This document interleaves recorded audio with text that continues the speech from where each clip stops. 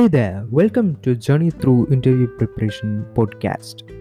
So, a warm welcome to this podcast where we all together will be going through the interview preparation for a software development engineering role. Once again, welcome to this podcast. So, what this is about will be the first question which is coming to your mind, right? So, I'll just answer that in a short format. So, I'm trying to be a software development engineer, or I want to be a software development engineer, and I started my preparations for the same too. I'm in my fourth year of engineering right now. I know it's late, so I think that's also an advantage because there is no reason which I can find to keep this thing lagging. Because if I start lagging these things, then it's never going to be achievable. So it's actually kind of an advantage as well as a disadvantage. So I'm not going into detail about that.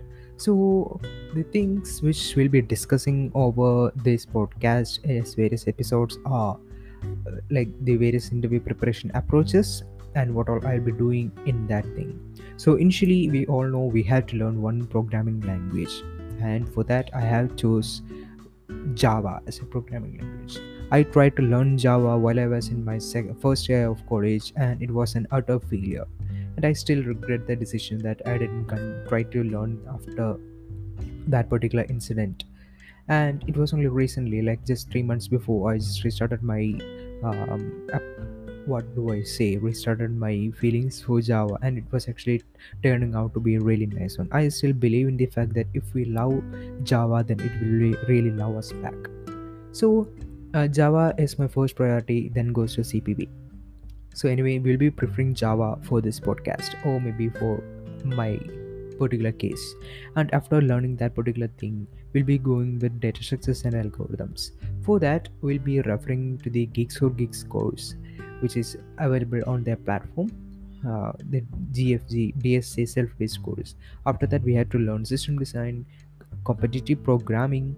Competitive programming is not something that can be learned; it should be done. Okay, and along with the learning other learning stuffs.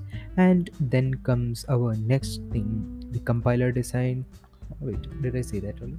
Okay, anyway, the next thing comes practicing all these things, and there is a lot of things which should be done to be a good what do I say, good programmer or software development engineer, so that I can, or maybe who are following this path can implement the solutions in the most optimal way, considering all the complexities, be it time complexity or space complexity or anything, and much more quickly.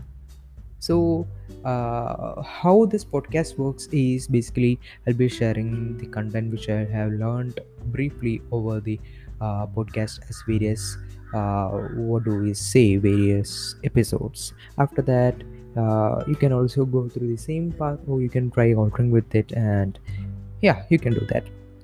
Obviously, I will be sharing both the advantages as well as the disadvantages which I am facing. And the platforms we should be using is obviously Geeks for Geeks is there. We'll be using it for learning purpose as well as for practicing. We know practice.geeksforgeeks.com offers, sorry, practice.geeksforgeeks.org offers such an amazing platform where we can practice our coding skills, and they offer competitive programming stage also.